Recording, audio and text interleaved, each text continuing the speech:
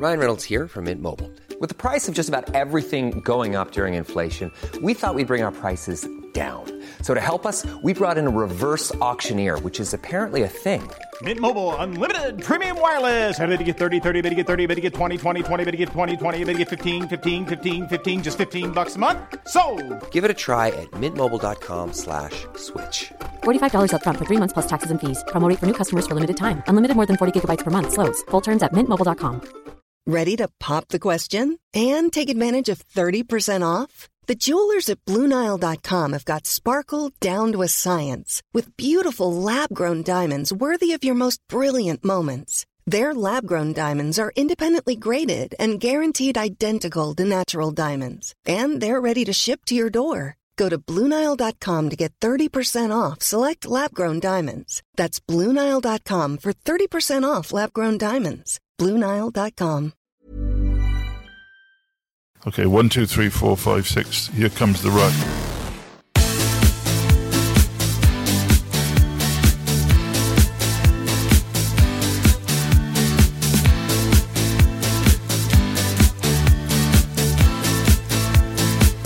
Hello, everybody.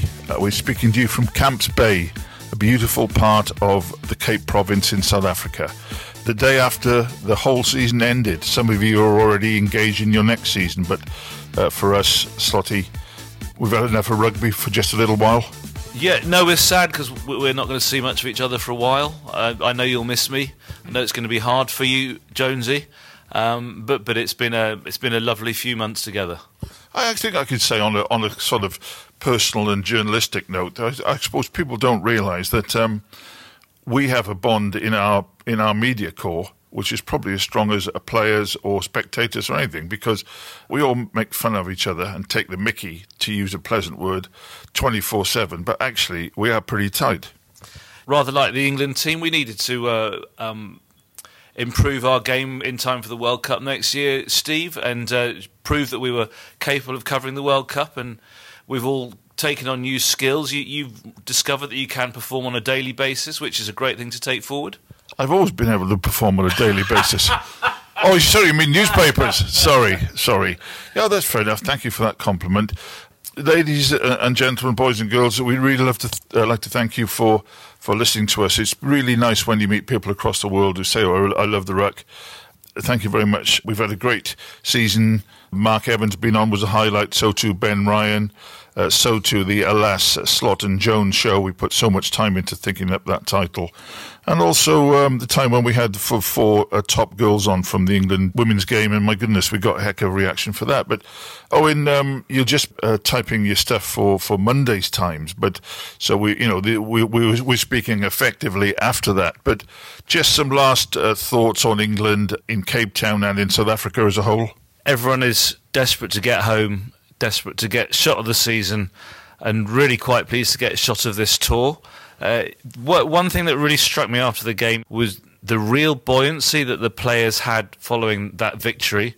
Any sense that it was a dead rubber consolation type thing, buried immediately afterwards.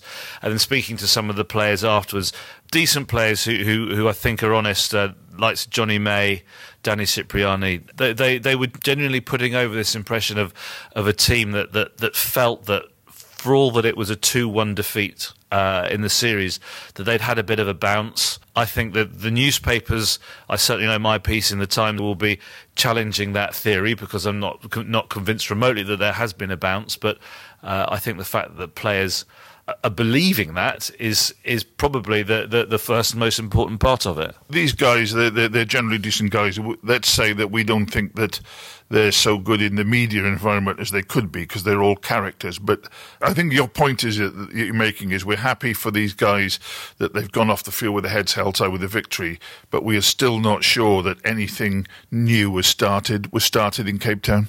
I've said from the start of this series, and I still believe it, that I think this England were a good team, but I just don't think they particularly played like one. Obviously, clear flashes in the first two tests, and then the last 25 minutes in Cape Town, they seemed to gather themselves. To what extent that was the Springbok spirit just deserting them, I'm not really sure. Eddie's been going on about this is the renewal tour, we're renewing the team. I think Tom Curry's been, if you want a find in big old inverted commas, and Tom Curry's your man. Mike Brown as a left wing, which I thought was preposterous. Happy to say that worked. I can't see it quite as the World Cup answer. The attack coach, I keep him as well. That aside, I'm struggling to really go, yes, England have taken massive strides.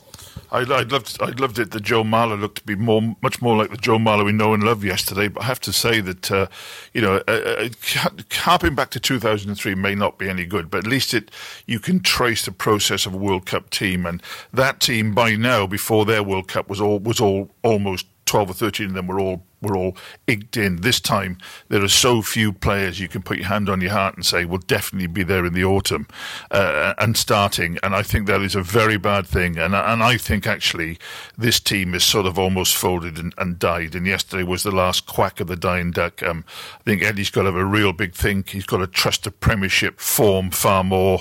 He's got to stop having these sacred cows, stop wasting people's time by bringing them in too early. But I think there's a sort of inner spirit in the team, as you say. But let's move on to the Springboks. I just absolutely love being here in this fantastic country and seeing the progress that Rassie Erasmus has made. He's got to do what they call development, and that means development selections.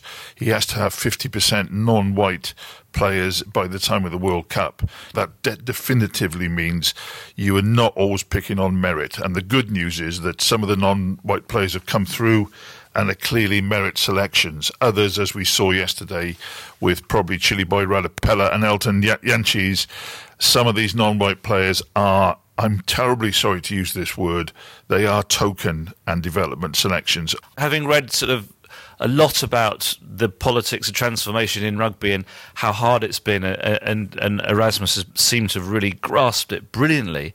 I think that the one thing that black players have hated and do hate is to have that term token, as you say. You're there because coach is obliged to fulfil the quota, and Yanchis yesterday, he looked like that, didn't he?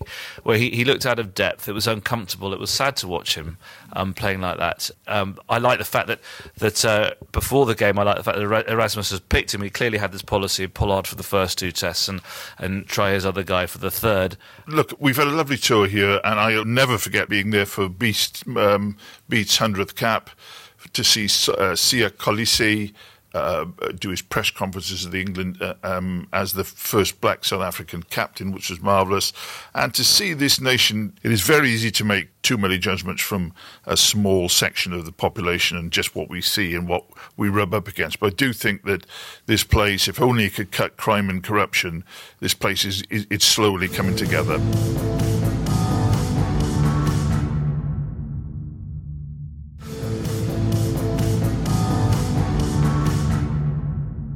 Let's just speak about some of the other teams, because Ireland have won Test series in Australia, Slotty, which with Aussie improving is a major feat and shows this team is still on the march. Slightly sad thing about that is you go away from watching that Ireland, the final test, but also all three of them were so coloured by the refereeing decisions. The referee yesterday was horrible in that game, and you'd really like to undo some of the decisions he made. The Folau yellow card, and I think it was a penalty just before 2 minutes before the end against the replacement hooker. Baffling and not good for the game. And Steve Hanson's been quite vocal today, sort of talking across both the Kiwi-France series and the Aussie-Ireland series, saying, hang on a sec, even though the All Blacks got the better of most of the refereeing in the All Blacks series, funnily enough, he was able to acknowledge that this wasn't really good for the game. The game was refereeing like that, so influential, was taking international rugby in a poor direction. And because that aside, it's been a brilliant summer, though, hasn't it?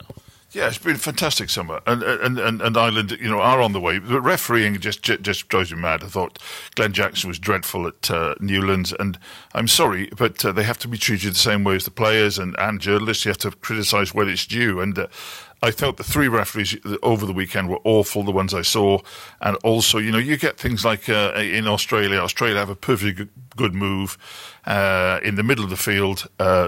Passing is fine. Paul Williams, the touchers, calls a forward pass, which categorically was not.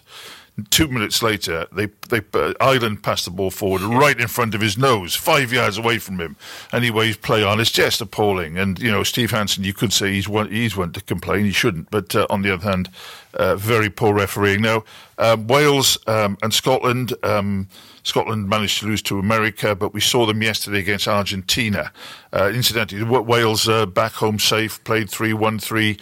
All their backup players sort of restored and in order, so that the Giants who can come back into it, Alan Wynne-Jones, Sam Warburton, Jonathan Davis, so they're in good shape. But one team not in good shape, Owen. We watched last night over a beer after work to see what used to be the Pumas.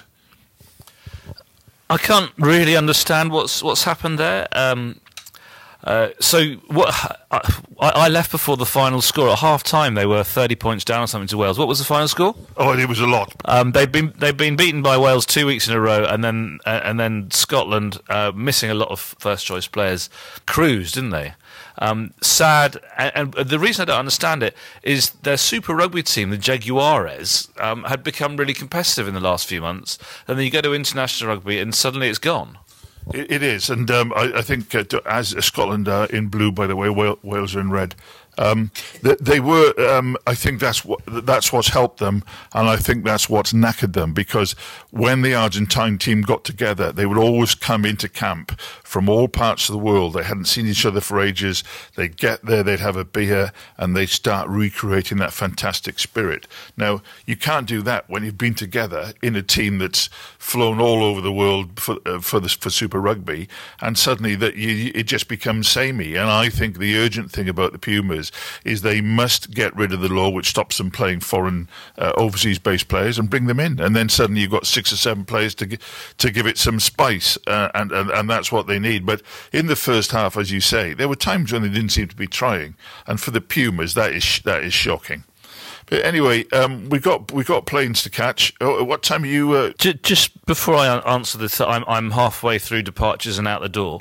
I don't think we can finish our sort of wrap up without acknowledging that victory for the USA against Scotland a week ago. So that was the Scotland that just beat Argentina. So that was America's first victory against a Tier 1 nation. Steve, having seen that and knowing American rugby as you do, which young American players do you see coming through in the next couple of years?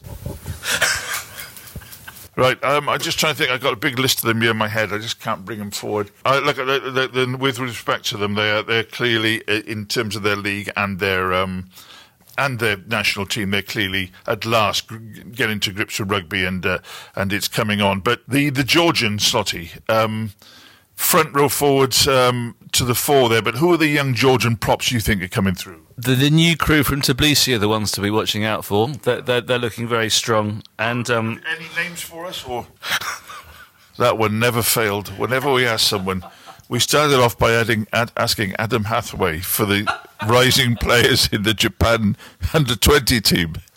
He almost choked.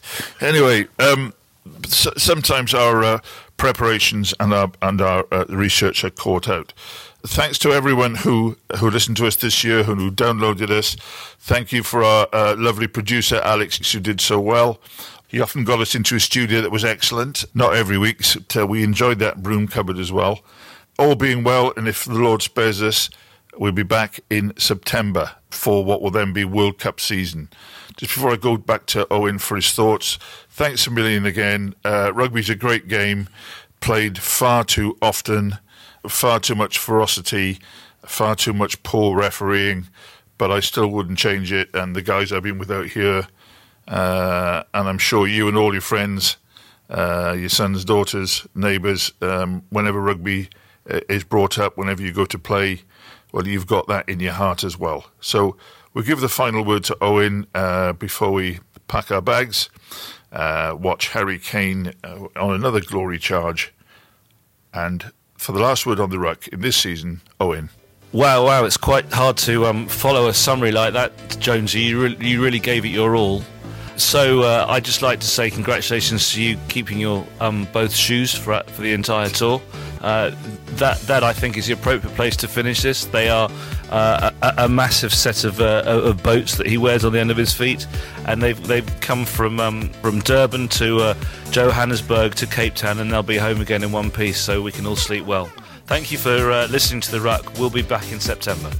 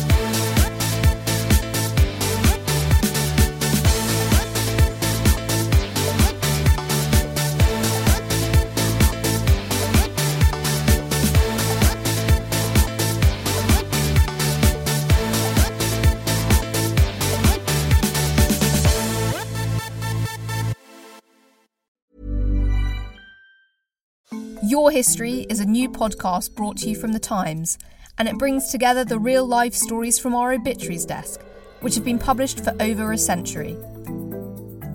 In this brand new show, we build on this legacy and explore the endlessly fascinating lives who have enriched and informed our own. Join me and our sponsor, Ancestry, as we journey through your history.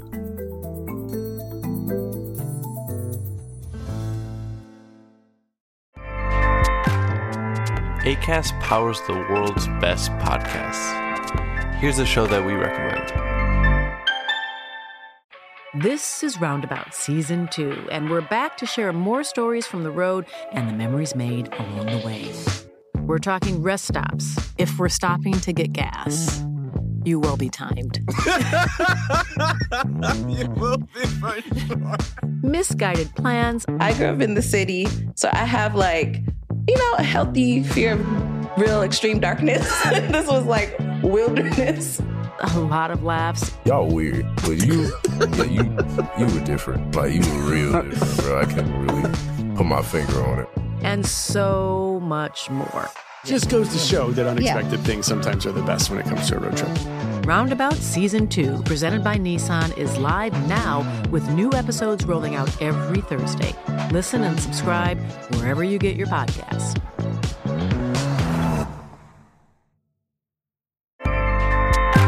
Acast helps creators launch, grow, and monetize their podcasts everywhere. Acast.com.